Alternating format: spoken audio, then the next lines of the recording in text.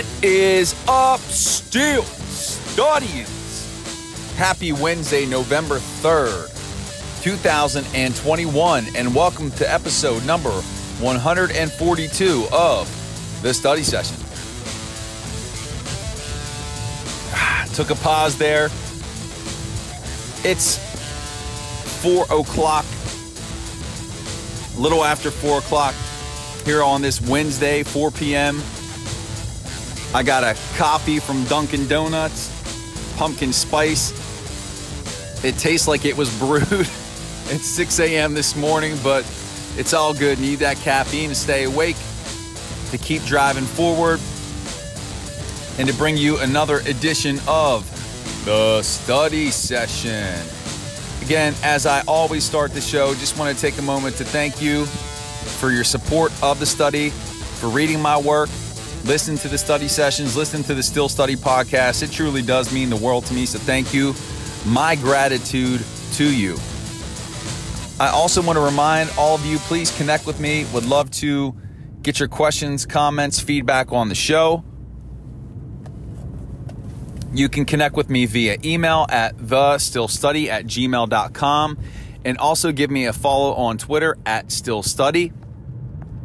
Every Saturday, I do the study session, Steelers Saturday mailbag, where I get all the questions, comments, feedback from the studians on the show. So hit me up and you can be a part of that. And I also want to put a plug in for my other podcast that I do with Jim Wexell over on the Steel City Insider. That podcast is called the Steel City Insider Podcast. We just wrapped up episode number 8 yesterday. You want to check it out because Jim is super insightful, has been covering the team since 1995. It's a fun time to work with him, and I think you'll enjoy it, so please check it out. That podcast is linked in the show notes. So here we go, Studians, episode number 142. And this is kind of a weird week with a Monday Night Football game because things don't follow the traditional schedule, being that the Steelers don't play on Sunday. They play Monday. And with that extra day, I'm not sure how I feel about it. And me speaking personally, I think I said this on a session way back, that I am not a fan of Monday Night Football. It's probably my least favorite of Thursday night or Sunday night and Monday nights. I like Sunday Night Football, I like Thursday Night Football, but I am not a fan of the Monday night games. But I still watch religiously. You can count on my eyes not leaving that game until it's concluded, but the reason why I'm not the biggest fan of Monday Night Football is because it throws the team slightly out of rhythm. Sure, they get an additional day of rest in that particular week, being that they don't play Sunday, but it also makes for a quick turnaround for the following week. So they're going to play Monday night against the Bears and have to get started with preparations right away for the Detroit Lions for that following Sunday. So not a huge fan of Monday night.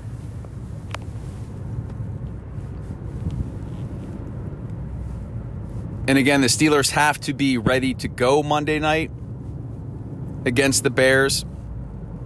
This is a highly winnable game.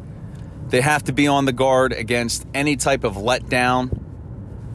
Now, the one challenge that they're going to have is Justin Fields at the quarterback position. He's a rookie.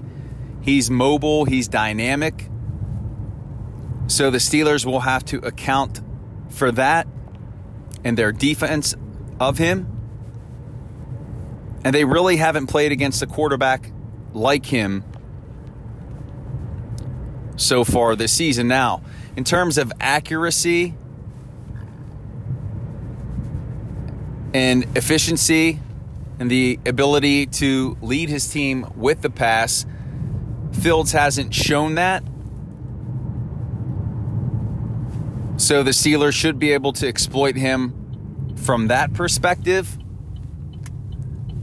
But where he can hurt the Steelers is with his legs. So again, that's got to be the priority in their game plan. I'm sure it is. And I'm sure that's what they're preparing for in this contest.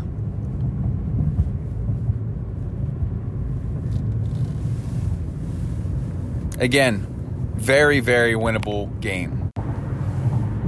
A little bit of news out of Cleveland, and that is that apparently Odell Beckham Jr. has been told to stay away from the team indefinitely.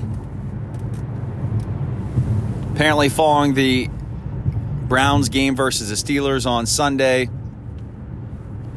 that there was some social media messaging being critical of the Browns organization and of Baker Mayfield not throwing him the ball, to which Kevin Stefanski acknowledged in his interview following the game, I believe the day after in his press conference. But surprisingly, today we heard that Beckham was told to stay away from the team. Will he be released? Would be interesting if he was. The team can't shop him at this point because the trade deadline has passed. So maybe he will be cut if the Browns are looking to avoid any types of distraction for the rest of the season. And the Browns are really in a precarious position at 4-4.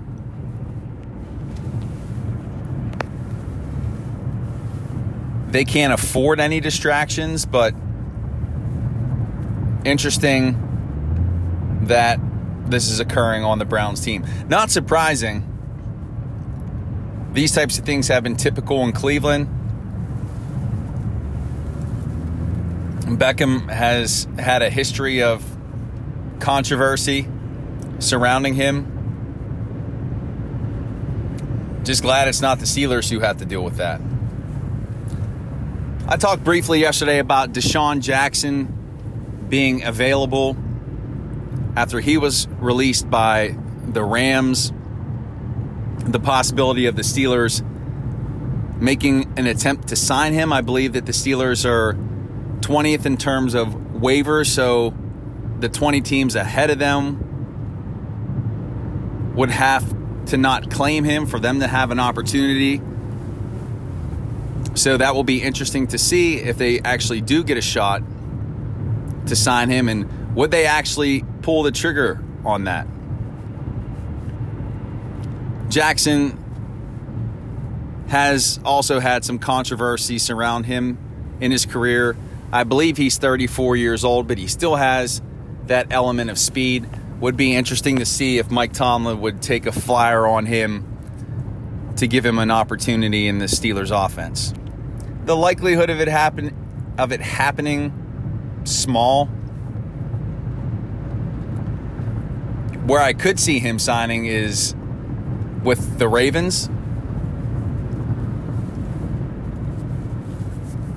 You can't coach that speed, and even at his experience level and his age, he still has that speed.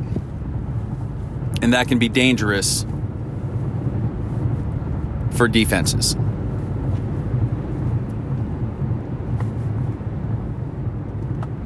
And then finally, wrapping up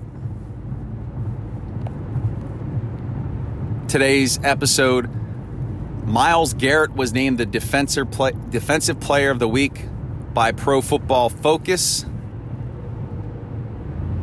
And sure, they use their grading system and they connect that to the statistics. But didn't Garrett play on the losing side of the football on Sunday?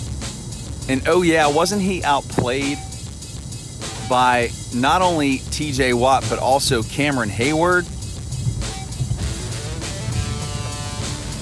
Doesn't make a lot of sense to me. And oh yeah, Garrett was going up against a rookie 4th round left tackle And Dan Moore actually didn't play all that poorly in that game. He actually did a decent job.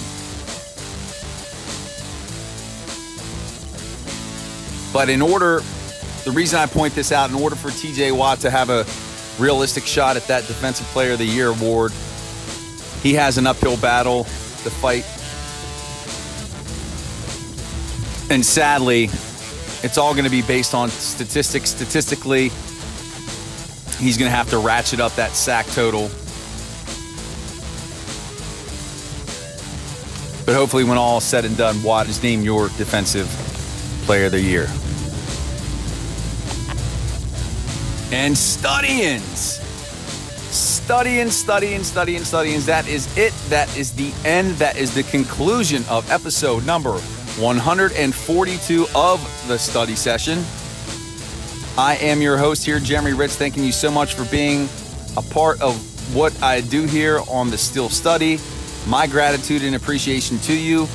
Would love to connect with you. Please drop me a line via email at thestillstudy@gmail.com, and also give me a follow on Twitter at stillstudy. Would love to connect with you. And also, please be sure to check out the podcast that I do with Jim Wexel over on his site, the Still City Insider. It is called the Still City Insider Podcast. Episode number 8 is available to you. Check that out. It is linked in the show notes.